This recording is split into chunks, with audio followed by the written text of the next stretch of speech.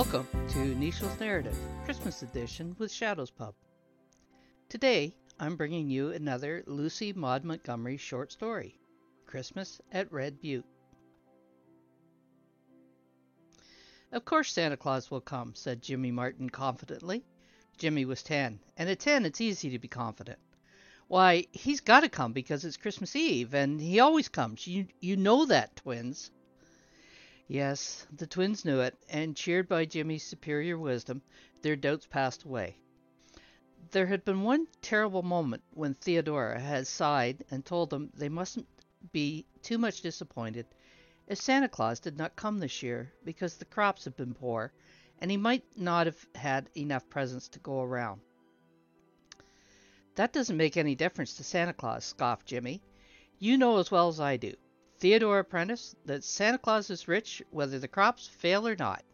They failed 3 years ago, before Father died, but Santa Claus came all the same. Probably you don't remember it, twins, because you were too little, but I do. Of course, he'll come, so don't worry a mite. And he'll bring my skates and your dolls. He knows we're expecting them. Theodora, because we wrote him a letter last week and threw it up the chimney. And there'll be candy and nuts, of course, and Mother's gone to town to buy a turkey. I tell you, we're going to have a ripping Christmas. Well, don't use such slangy words about it, Jimmy boy, sighed Theodora. She couldn't bear to dampen their hopes any further, and perhaps Aunt Elizabeth might manage it if the colts sold well. But Theodora had her painful doubts, and she sighed again as she looked out the window far down the trail that wound across the prairie, red lighted by the declining sun of the short wintry afternoon. Do people always sigh like that when they get to be 16? Asked Jimmy curiously. You didn't sigh like that when you were only 15, Theodora. I wish you wouldn't. It makes me feel funny, and it's not a nice kind of funniness either. It's a bad habit I've got into lately, said Theodora, trying to laugh. Old folks are dull sometimes, you know, Jimmy boy. 16's awful old, isn't it, Jimmy? Said Jimmy reflectively. I'll tell you what I'm going to do when I'm 16, Theodora. I'm going to pay off the mortgage, buy Mother a silk dress, and a piano for the twins. Wouldn't that be elegant? I'll be able to do that, because I'm a man, of course. If I was only a girl, I couldn't. I hope you'll be a good, kind, brave man, and a real help to your mother, said Theodora softly, sitting down before the cozy fire and lifting the fat little twins into her lap. Oh, I'll be good to her. Never you fear, assured Jimmy, squatting comfortably down on the little fur rug before the stove, the skin of the coyote his father had killed 4 years ago. I believe in being good to your mother when you've only got the one. Now, tell us a story, Theodora. A really jolly story, you know, with lots of fighting in it. Only please, don't kill anybody. I'd like to hear about fighting, but I like to have all the people come out alive. Theodora laughed and began a story about the Riel Rebellion of '85. A story which had the double merit of being true and exciting at the same time. It was quite dark when she finished, and the twins were nodding, but Jimmy's eyes were wide open and sparkling. That was great, he said. Tell us another. No, it's bedtime for y'all, said Theodora firmly. One story at a time is my rule, you know. But I want to sit up till Mother comes home, objected Jimmy. You can't.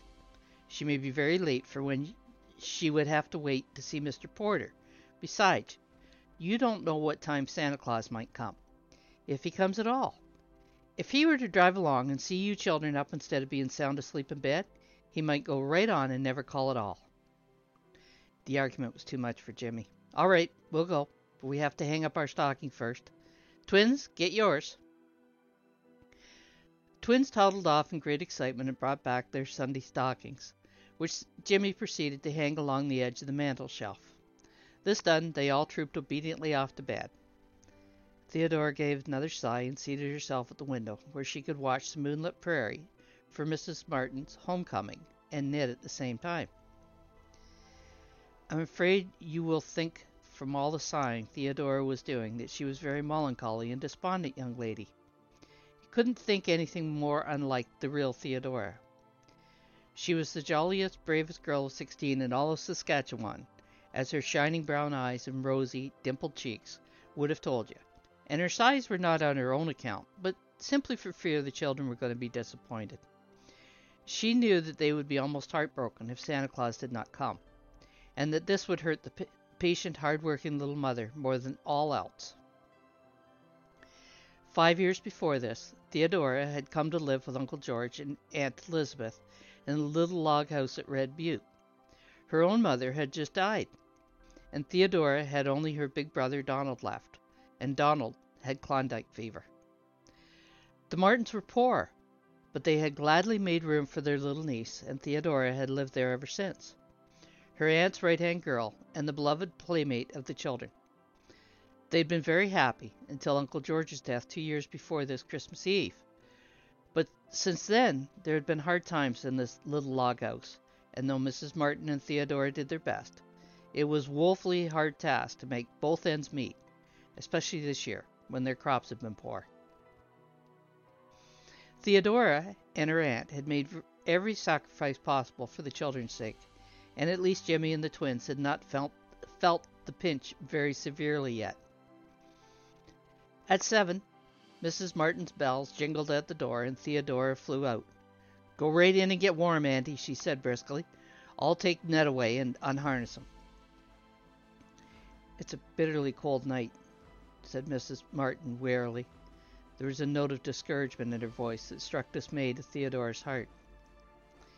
"I'm afraid it means no Christmas for the children tomorrow," she thought sadly, as she led Ned away to the stable. When she returned to the kitchen, Mrs. Martin was sitting by the fire, her face in her chilled hands, sobbing convulsively. "Auntie, oh Auntie, don't!" exclaimed Theodora impulsively. Such a rare thing to see her plucky, resolute little aunt in tears. "You're cold and tired. I'll have a nice cup of tea for you in a trice." "No, it isn't that," said Mrs. Martin brokenly. "I was seeing those stockings hanging there. Theodora, I couldn't get a thing for the children. Not a thing. Mr. Porter would only give $40 for the colt, and when all the bills were paid, there was barely enough left for such necessaries as we must have. I suppose I ought to feel thankful I could get those, but she thought of the children's disappointment tomorrow is more than I can bear. It would have been better to have told them long ago, but I kept building on getting much more for the colt. Well, it's weak and foolish to give way like this. We'd better both take a cup of tea and go to bed. It will save fuel." When Theodora went up to her little room, her face was very thoughtful. She took a small box from her table and carried it to the window. In it was a pretty little gold locket hung on a narrow blue ribbon. Theodora held it tenderly in her fingers and looked out over the moonlight prairie with a very sober face. Could she give up her dear locket? The locket Donald had given her just before he started for the Klondike? She had never thought she could do such a thing. It's almost the only thing she had to remind her of Donald. Handsome, merry, impulsive, warm-hearted Donald, who'd gone away 4 years ago with a smile on his bony face and splendid hope in his heart. "Here's a locket for you, gift of God," he had said gaily. He had such a dear, loving habit of calling her by the beautiful meaning of her name. A lump came into Theodora's throat as she remembered it. "I couldn't afford a chain, too, but when I come back, I'll bring you a rope of Klondike nuggets for it." Then he'd gone away. For 2 years, letters had come from her regularly. Then he wrote that he had joined a prospecting party to a remote wilderness. After that was silence, deepening into anguish of suspense that finally ended in hopelessness. A rumor came that Donald Prentice was dead. None had returned from the expedition he had joined. Theodora had long ago given up all hope of ever seeing Donald again. Hence, her locket was doubly dear to her. But Aunt Elizabeth had always been so good and loving and kind to her. Could she not make the sacrifice for her sake? Yes, she could, and would. Theodora flung up her head with a gesture that meant decision. She took out the locket, the bits of hair, her mother's and Donald's, which it contained, Perhaps a tear or two fell as she did so, and then hastily donned her warmest cap and wraps. It was only 3 miles to Spencer. She could easily walk it in an hour, and as it was Christmas Eve, the shops would be open late. She must walk, for Ned could not be taken out again, and the mare's foot was sore. Besides, Aunt Elizabeth must not know it until it was done. As stealthily as if she were bound on some nefarious errand, Theodora slipped downstairs and out of the house. Next minute, she was hurrying along the trail in the moonlight. The great, dazzling prairie was around her, the mystery and splendor of the northern light all about her. It was very calm and cold, but Theodora walked so briskly that she kept warm. The trail from Red Butte to Spencer was a lonely one. Mr. Lurgan's house, halfway to town, was the only dwelling on it. When Theodora reached Spencer, she made her way at once to the only jewelry store the little town contained. Mr. Benson, its owner, had been a friend of her uncle's, and Theodora felt sure that he would buy her locket. Nevertheless, her heart beat quickly, and her breath came and went uncomfortably fast as she went in. Suppose he wouldn't buy it? Then there would be no Christmas for the children at Red Butte. "Good evening, Miss Theodora," said Mr. Benson briskly. "What can I do for you?" "I'm afraid I'm not a very welcome sort of customer, Mr. Benson," said Theodora, with an uncertain smile. "I want to sell, not buy. Will you buy this locket?" Mr. Benson pursed up his lips, took out the locket, and examined it. "Well, I don't often buy second-hand stuff," he said, after some reflection. "But I don't mind obliging you, Miss Theodora. I'll give you $4 for this trinket." Theodora knew the locket had cost a great deal more than that, but $4 would get what she wanted, and she dared not ask for more. In a few minutes the locket was in Mr. Benson's possession, and Theodora, with 4 crisp new bills in her purse, was hurrying to the toy store. Half an hour later she was on her way back to Red Butte with as many parcels as she could carry.